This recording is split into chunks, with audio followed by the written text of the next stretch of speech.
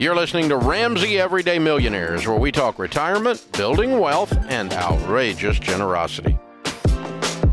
First, we'll get to Tulsa, Oklahoma. Annabelle is there. Annabelle, how can we help? Hi.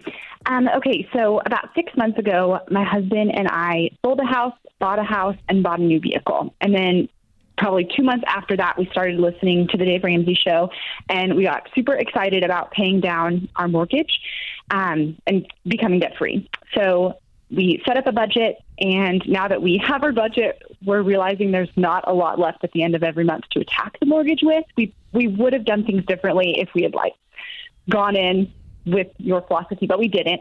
So in our current situation, I'm just curious if you guys have any things that you would change, that we should go back and do differently, or going forward, what we can do to pay down our mortgage quickly. I love it. Well, I'm so glad you guys are on board. You're doing a budget. There's a lot of good things happening here. Now, when you said you bought the new vehicle, was that in cash or do you have a loan on it? We did buy it in cash. So we took out $130,000 from the sale of our home, and we put 20% down on our new property, and then we bought the vehicle in cash. Great. Okay, so you don't have any debt except for the mortgage. Yes, that's correct. And you've got a fully funded emergency fund of 3 to 6 months of expenses? We do. Awesome. And so when you look at your budget, where are the biggest ticket items that are eating up this income?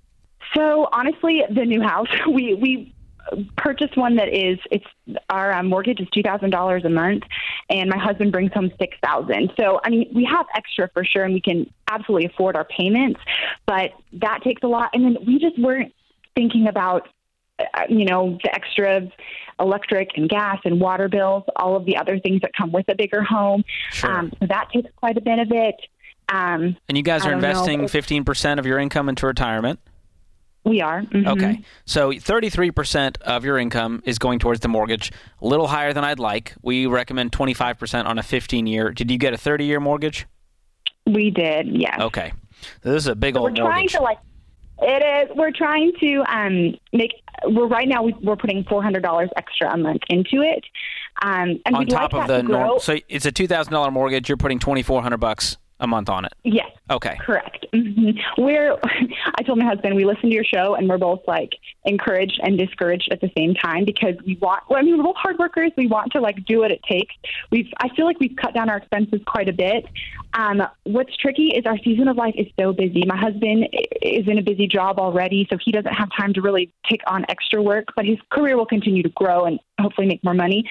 I stay at home with our 2 kids, and I do a little bit of tutoring on the side, but I just already feel exhausted in what we do have going on. So I don't see us, at least right now, being able to take on a ton of extra work to make more money. But that's a question, too, of where's the balance there? Because I could take on more tutoring jobs or do extra things if I needed to.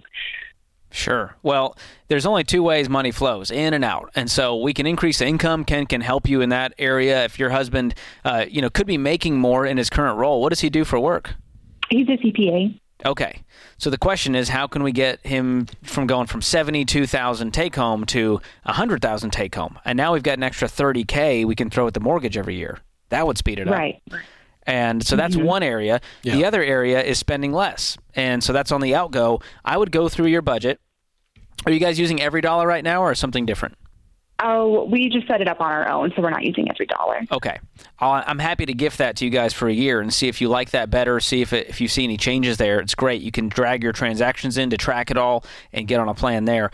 But the other side is auditing your budget. This means going through every single thing with a fine-tooth comb going, are we doing the best we can? Are we overpaying for insurance? We haven't checked it in 5 years. We should shop around with Xander and see if we can shave off $20 here. You know what? We're using these 4 subscriptions out of the 15 that we're paying for. Let's shave those off for a season and see what that does for our budget. And you know what? We've been a little lackadaisical in the food area. We could be better about meal planning and not eating out as much. Maybe we cut the appetizers and the drinks. Maybe we do takeout. So you got to go into every area of the budget and decide where are we willing to sacrifice and compromise so that we can have more margin to pay off this house early. Okay, so I have one other question that goes off of that. Okay. We give 10% to our church in tithe, but when we lived at our previous house, my husband's income was way above what we were spending on our mortgage, so we had quite a bit of extra cash, and we gave, I think, $350 a month above that towards additional, like a a charity that goes to the poor and things like that. Sure. So now that we're in our new house, I recommended putting that towards our budget or towards our mortgage, and my husband would like to keep it, that extra gift, towards what we were already doing. He's super generous. So I'm on board with him, but I mean, what do you guys think of that? Is it okay to keep giving extra in that way, or is it better to knock out your debt while it's so big? I am in the boat that generosity is never a bad thing, and so I would keep that because it keeps your hand more open. And you realize, you know what? Okay. This money is not just for us, it's to bless others, and that's the most fun we can have with money. So if you're doing it out of reluctancy, we've got to do a heart check there and go, well, maybe we should be giving us something we're more passionate about if we're just doing this to check a box. But if something that you guys are passionate about, I'm not going to cut giving an offering from that area. I would much rather cut it from somewhere else. I'd rather cut a subscription before I do it from generosity. So I would sit down with your husband this weekend and go through with a fine-tooth comb everything and go, are we getting a good, we need to call the cable because they upped the bill and we never really fought it. And so let's fight to get that down $10. And if you do that in every area, it's amazing what happens. You'll go, oh my gosh, we just found $1,000 on our budget because we started getting really intentional. Yeah. And then I just want to go back to, you and your husband need to have a conversation about kind of a vision casting conversation about what he could do. Where could he grow in the next year, 3 years, 5 years, 7 years? Because the income piece is a huge part of this. And once you get control of the outflow, then the idea of him as an accountant, there's a lot of different directions he can go. It is a wonderful career path in the ability for him to have several different ways that he could go off of that core skill set and that experience. And so I would challenge him as well to go, okay, what can I do to raise my income substantially over the next 3, 5, 7 years? And I believe he can. Okay. Yeah. So, all right. Thank you. Yeah, you guys got this. You're doing great. We do talk a lot about money and getting control of your money, but I just want to point out, not because I talk about work every day, but I really want people to understand. For decades, Dave has said your income is your greatest wealth building tool. And the idea of increasing your income, it is way more possible than people think. But I want to challenge our audience because I think a lot of people hear that and go, okay, yeah, it makes sense, Dave, or yeah, Ken, we get it. All right. But I think more people than I think will admit it. They're comfortable where they are. And they're like, I'm gazelle intense, I'm working the baby steps, and the idea of changing jobs or the idea of getting some additional qualification or upskilling to be able to make more money. And then, oh gosh, if I do that, then I feel like I got to change and go into a new company or a new position.